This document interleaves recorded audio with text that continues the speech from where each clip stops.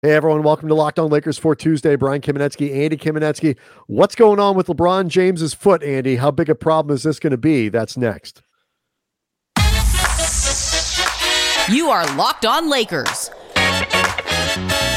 your daily Los Angeles Lakers podcast. Part of the Locked On Podcast Network, your team every day.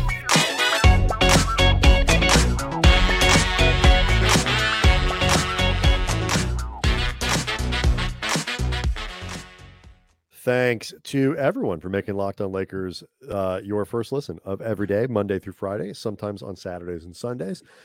You are getting fresh Lakers content that is always free. It's never going to be behind a paywall. And Locked On Lakers, the exploding YouTube channel, it is going viral, Andy, I think is what the kids say.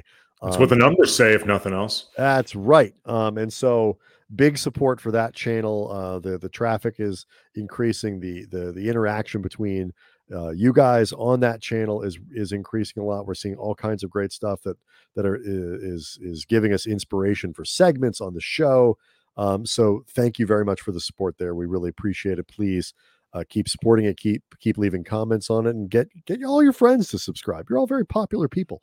Get your friends to subscribe. So the Lakers lose in Brooklyn on Monday. Final score there, 121-104. We talked about this, Andy, going into the game, that this was in part becoming kind of a scheduled loss because the Lakers sat LeBron James and they sat Anthony Davis for maintenance, or so we hoped. It was revealed, and we'll get to a little bits of the game that are relevant in a second here, but it was hoped that it was just maintenance. But Darvin Ham said before the game that LeBron's dealing some pretty significant pain in the foot that's kind of foot and ankle that's had him questionable basically for every game this season. Yeah, and piggybacking onto that, Darvin was non-committal about the prospect of LeBron playing tonight against the Knicks. He's going to have everything evaluated, obviously, this morning, but reading a quote from a tweet, I should say, from Christian Winfield, who covers the Nets, when asked if the Lakers were worried LeBron would miss extended time, given the phrasing of his description of Bron's foot soreness, Darvin said, "We don't want to get ahead of ourselves." That could be taken. That's not no. I was going to say that could be taken a couple different ways. And look, I guess I really wish that Christian Winfield had been a little bit more, I think, explicit with tone, because it could have been like, "Oh, we don't want to get ahead of ourselves here. Calm down, everybody." Or it could have been, "Yeah, we don't want to get ahead of ourselves, but." Let me tell you something. If the answer is no, you can get ahead of yourself. Ask me if I'm concerned about like my foot, keeping me out of work tomorrow. Nope, not at all concerned. No worries about getting ahead of yourself there, Andy. If the answer is no, we're not concerned, then no, you don't have to worry about getting ahead of yourself. And this gets to an interesting question because we were asked, you said on Twitter, following the game, once on the Sunday's game, and then on Monday when we learned the news that especially that LeBron would be playing, that the hope is that it's not more than something just like maintenance. But it immediately crossed my mind, right? That they made a decision that quickly. Immediately crossed my mind. And again, I acknowledge the possibility of they just decided, particularly coming off overtime in Boston, that maybe they would need to sit, certainly AD, which it seems like it is purely maintenance. He still hasn't started a game. Right. So in AD's case, I think it really is purely maintenance, but that they made that decision that quickly could have just been expediency, but it had me a bit concerned, and it turned out my concern warranted.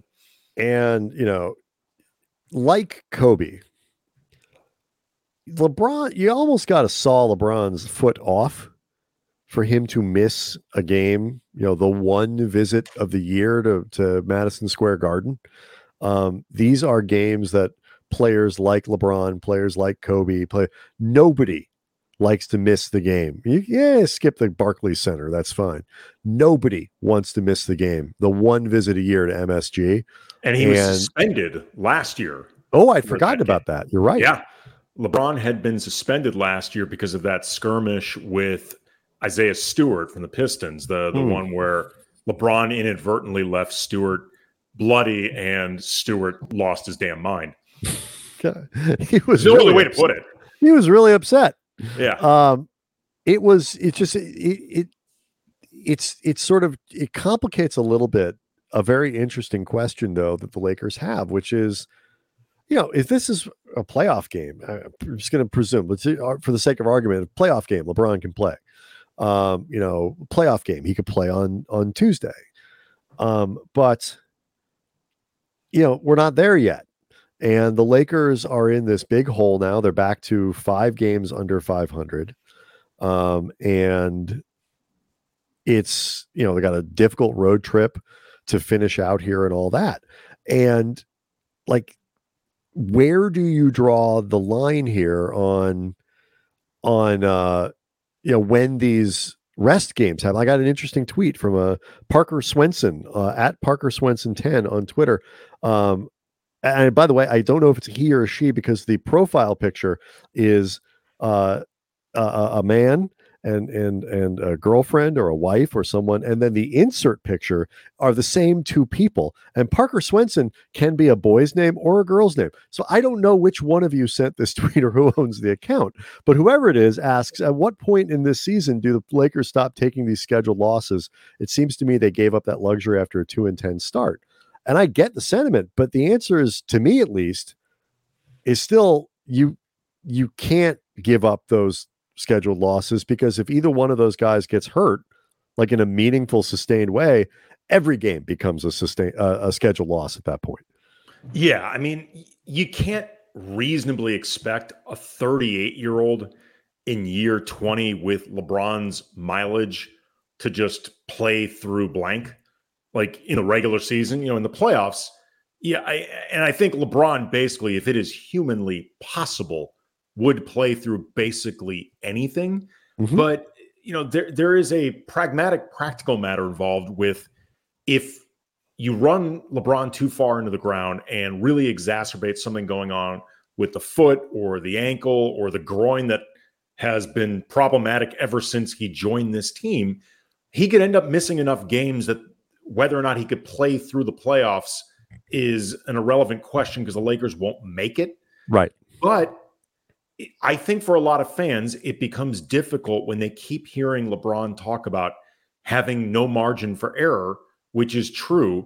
But then it seems like the team, and in some respects, LeBron, is accepting the idea of scheduled losses. It's like, basically, there is an argument for being practical on both sides. Like, both sides of this argument can make a case for being practical and realistic.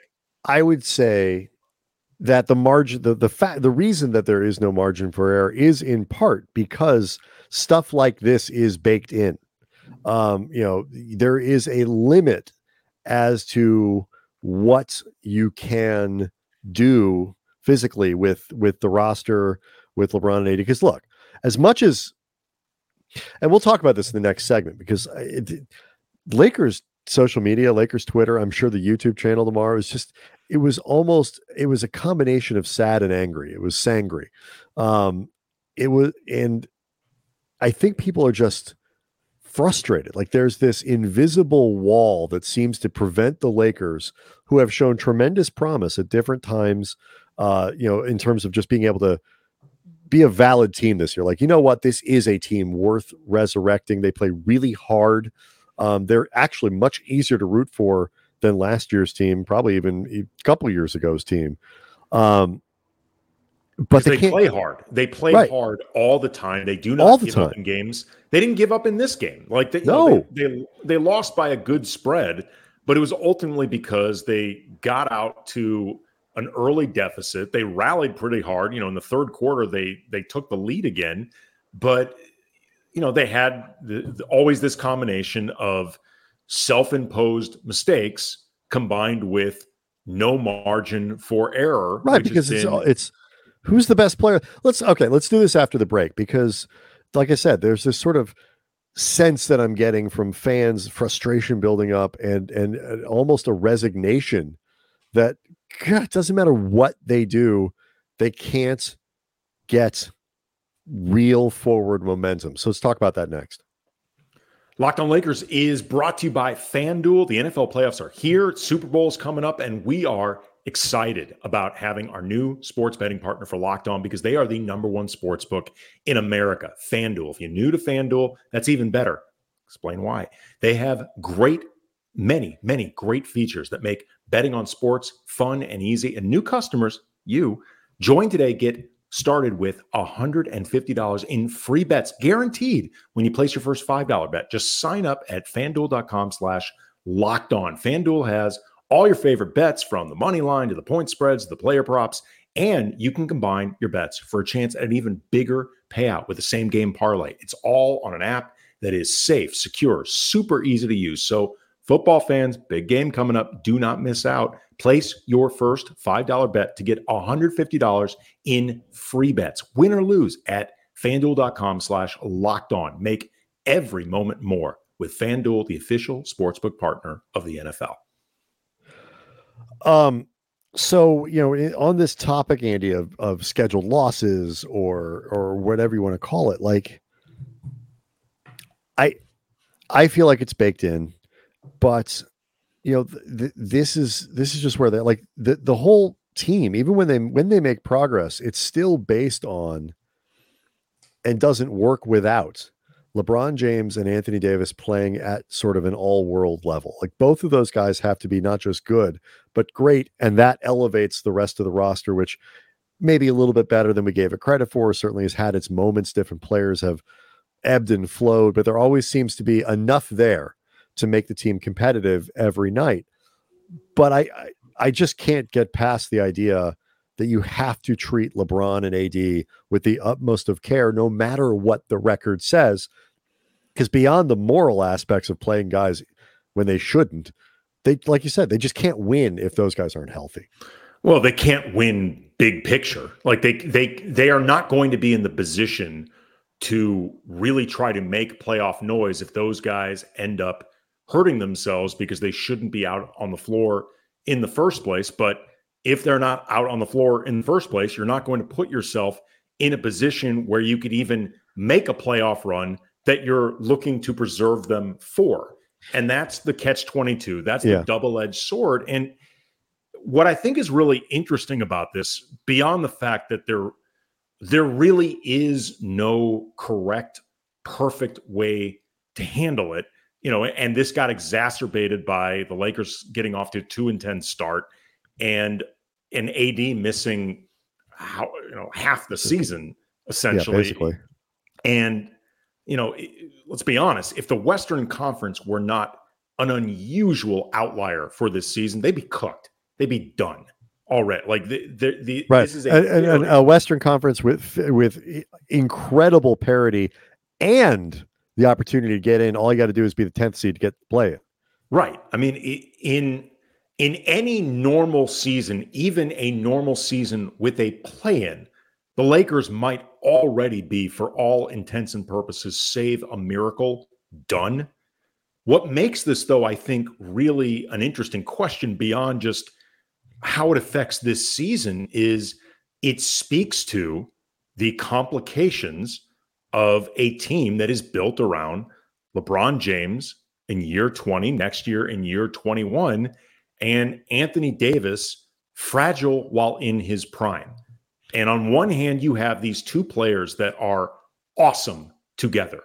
They are perfectly matched. They play extremely well off each other. They really enjoy playing with each other. They enjoy each other off the court. They are, by all appearances, really tight. They have great chemistry as people and as teammates. And obviously, if those two are healthy, regularly available, you can build around that. Mm-hmm. But if they are not, and in particular, if Anthony Davis is not regularly available, because he's the one that logically should be available more, it speaks to the difficulties and complications and questions that come with this. Like, no matter what you think of Rob Pelinka and Jeannie Buss as the highest shot callers in this organization and mistakes that they've made that we've covered ad nauseum, doesn't change the fact that they have a legitimately complicated question heading into the trade deadline and heading into this offseason. Like, what do you do this would be a difficult question for whoever you think is the best GM in the league. I think if you're looking if you're looking for hopeful signs, the Hachimura deal at least points to the idea that they might try to, instead of swinging for the fences and instead of doing, quite frankly, the Laker thing, which is, stars or bust or whatever it is, take this $30 million that they've got to work with and chop it up into a few different pieces. And some of that maybe goes to Hachimura in an extension. And we'll see how he plays for the rest of the year. Obviously that makes a difference. And, he did some good things, but I'll make a second point here in a second, but like, if that's what they do, then that immediately takes them out of the running for any of the bigger name free agents, even especially in kind of a thin year. Now you're talking about adding maybe another player through a trade, or you sign a guy for $12 million and trade for another $8 million guy into space or whatever it might be. And you're building up depth as opposed to doing it, these big swings and just saying, we have so much star talent, we're going to fill it in with minimum guys. Because look, Troy Brown played, I think his best game as a Laker on Monday. Would you disagree? 11 points, 17 rebounds, 4 assists. He had 2 turnovers, with all that in 31 minutes, made some great passes, handled the ball well. Career highs in both rebounds, 17, and also offensive rebounds. He had 7 offensive rebounds. He was great. It was hard to, Thomas Bryant, 7 of 8 from the floor, 9 rebounds, 18 points. Like, Wenyen Gabriel scored 9 straight points. Right. But these are all fundamentally limited players. And like, you're asking a lot to kind of hit the lottery with minimum guys every year. Bryant, as good as he is offensively, really is not good on the other end of the floor. He tries. He's game. He's not lazy as a defender. He's just not very good at it. Wenyen had some great moments in this game. He's also minus 18. And I realize that's not always the best shorthand. Lonnie Walker's defense, quite frankly, has fallen off a cliff. And people would be like, oh, he's just a $10 million guy, $12 million. He's just an average NBA player. Average means that half the guys in the league are worse. Like, average is meaningfully important in this league. If you have 2 guys who were elite, like the Lakers do, 3 or 4 who are above average, and like 4 average guys like that, you have a really good team. People kind of poo-poo average like it sucks. No, sucks. Average is good. It means you're right in the middle. The Lakers need more right in the middle.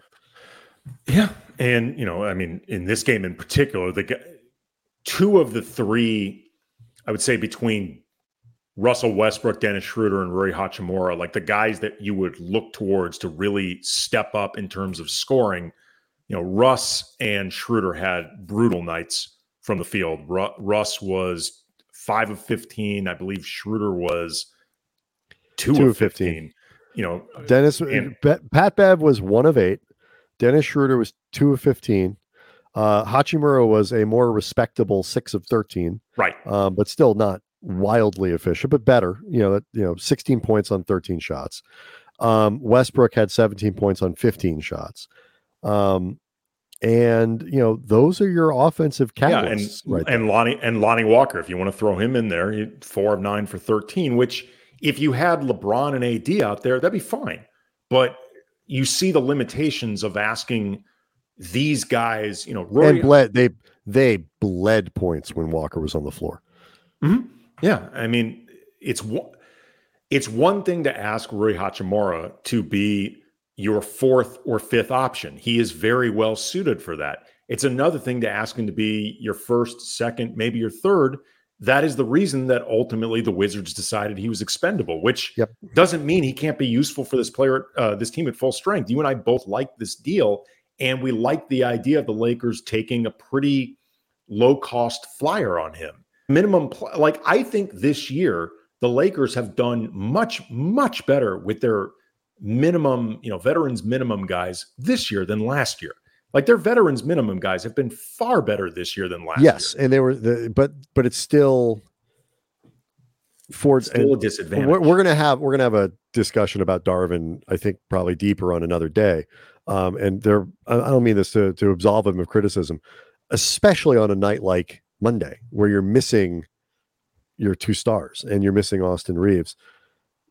The shortcoming, you can't mix and match these players who might have one skill and are lacking in other places. And like, it gets really hard to mix and match these guys, even players that Wenyen Gabriel that fans like, or, people want to see Max Christie in the lineup. Go take a look at Max Christie's net rating in the last 15 games. He's not having, I think he's going to be a good player in this league, and he's had good moments, and you can get by playing Christie, I think, most effectively, kind of like Reeves last year, when he's with LeBron, when he's with AD, when he's surrounded by a structure. Games like Monday, you can't do it. Like he's getting torched. He had a rough go. And, he's had a rough go because he's a 19-year-old second round pick. And so, he just hasn't been effective, even if you see, he made a jump shot here. The floor time doesn't reflect a lot of impact. Whereas with Reeves last year, you could kind of look at it and be like, or Caruso, like you could kind of keep looking and be like, the numbers sustain themselves in terms of net rating and all these other things that you can kind of look at as shorthand.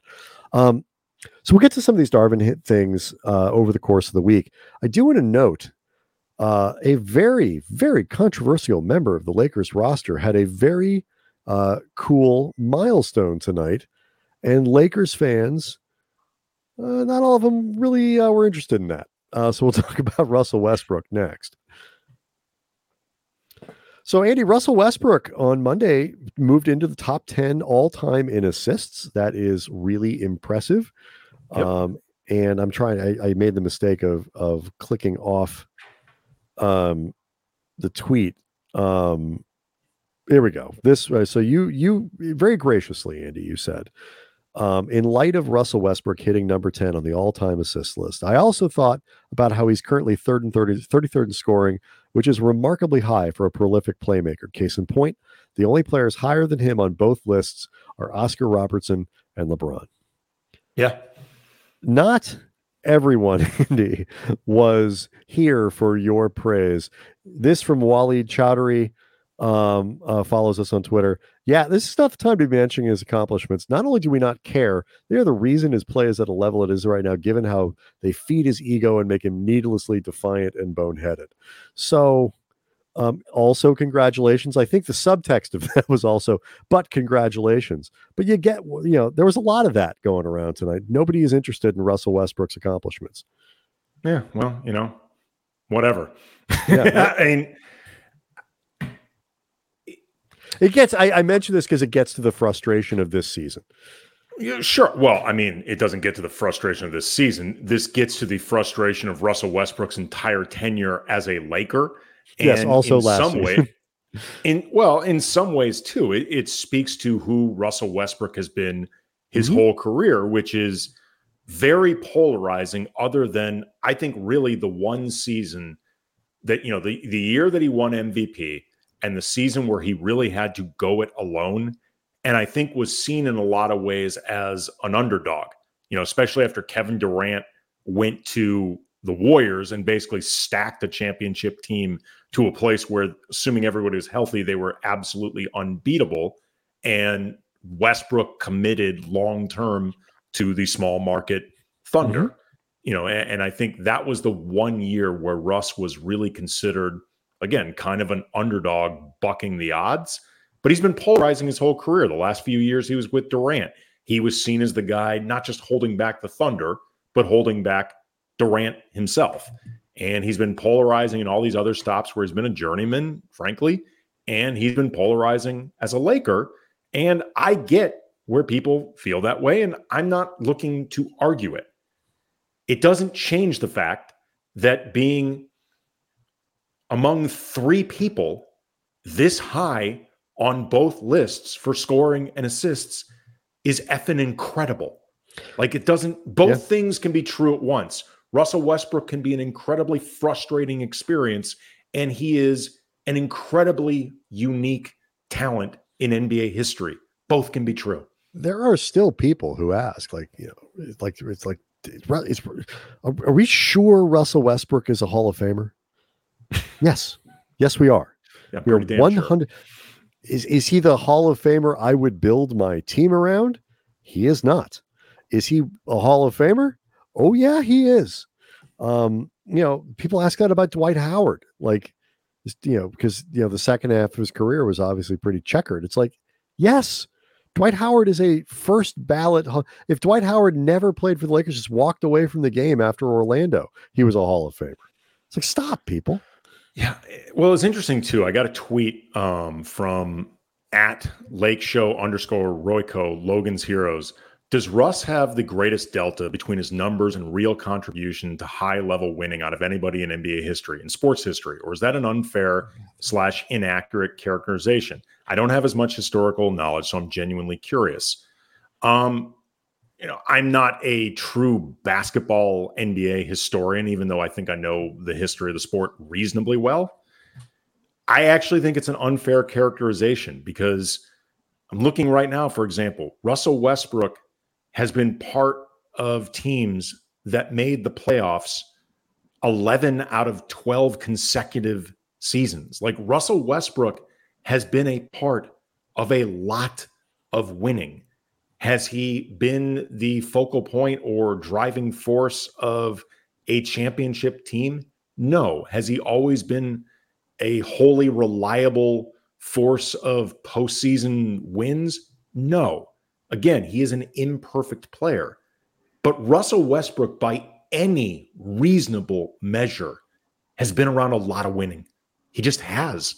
It is one thing you and I have, we've stressed this a lot, Brian, like in our time covering the league, which is we've done it a lot interacting with fans, and we like it. Like, we like that part of it. But one thing we've come to realize is, particularly among Laker fans who have been spoiled by a lot of winning, you lose sight of how hard it is. Winning is hard in this league. It's really hard. Russell Westbrook has been around a lot of winning. A lot of it. He's winning a title. Winning titles, I mean, it's a Jordan thing, and it's the count the rings thing and whatever, but and in this town, it's a Kobe thing. It is. We have reduced winning in basketball to the will and talent of individual people. As if, Steve Nash somehow just wasn't strong enough and didn't gird up his loins enough to win a title. He played a game where he couldn't stop bleeding from his face. And Karl Malone just, say what you want about Karl, but as a basketball player, hard to argue with, Karl Malone as your guy. It's like if Jordan doesn't take 2 years off, Olajuwon may not win a title. You're gonna tell me Hakeem Olajuwon didn't have the eye of the tiger or whatever you need? But like, so much of this is just luck and circumstances. Like, I one of my favorite exchanges with Kobe that I think gets to the mindset of these guys is, I asked him once, we were talking about kind of the what ifs, like, what if you had been drafted, Jersey is like, stop it with your voodoo, Jerry West, we're going to take Kobe, we're going to draft him. And Jersey was a perfectly credible organization at that point. I was like, do you think you win 5 titles? Do you think you have the same level of success that you had? Or just Charlotte keeps him? Whatever, however you want to do it. He said, absolutely. He said, I'd figured it out. And to some extent, there is truth to that. Like, he still, I think, would have, like, all the things that made Kobe, he would have been in the gym at 4 a.m. in New Jersey. He would have been, annoying people with his intensity in Charlotte. He would have, all of that stuff would have stayed 100% true. But those organizations also wouldn't have gotten Shaquille O'Neal, and they wouldn't have gotten all the other stuff. It's like they might not have traded for, like, you need the context and luck and all of these other things matter. And Russell Westbrook has things about him that make him very difficult to build perfect teams around. He is an imperfect superstar in that regard. In the same way, like Allen Iverson was an imperfect superstar, whatever. But it doesn't mean Allen Iverson's not a Hall of Famer. There's just like we have this thing like, wouldn't it be great? Max Kellerman, our old colleague at ESPN, said this beautifully about Kobe. He says about it would be great if they were even greater. Like, if nobody's perfect, you could find those tiny little flaws in a guy like Kobe and fix them, or Westbrook and fix. They're bigger in Westbrook and fix them. But just because they could be greater doesn't mean that they aren't great. And, Westbrook is not great anymore. And the Lakers really screwed up by trading for him. But if you're talking about his entire career, stop it. Just stop it. Like, he's a bad influence on this team now, but he's been in the league a long time. Russ has been around a lot of winning. And I think you can be as frustrated as hell with this guy and want the Lakers to trade him, or just remain upset that they ever made this highly risky move in the first place. I get it. I wasn't wild about it to begin with, but Russ's career. Andy, just as a reminder to people, we did an entire show the week before the trade, as the rumors were coming out, talking about how it couldn't possibly be true because there's no way the Lakers would make a trade that bad. It was our second highest trafficked podcast of that year. Right. But again, it doesn't change the fact that Russ has had a pretty incredible career. Yep. And let's maintain perspective. All right. So Locked On Lakers, we'll get back to, I promise, we'll get back to all the trashing the guy, all the things people want, because he's not playing well right now. And it's not. Problematic. Yes, it even is. the good moments are balanced by too many bad ones, and his impact on the offense when he tries to cook, so to speak, is really negative. The ball ironic. It is ironic that he ended up passing Peyton tonight, because he began the game not looking to pass at all. Mm-mm. He eventually made some brilliant passes. He had 10 assists in this game. He always does. He always ends up making brilliant, but they're just everything. It's just not. It's too much. It's extra. Yeah, it is. But anyway, Locked On Lakers on YouTube is where you can go to see the show and become part of a great Lakers community that is growing incredibly fast. Thanks to all your support there. We will be back after Tuesday's game. Hopefully LeBron and AD play. Lakers got to win this one. Then, maybe you go into New Orleans and you steal, that game against a slumping Hornets team. You got that left on this trip. I'm sorry, Pelicans team. Wrong city. Whatever. Anyway, see everyone on Wednesday.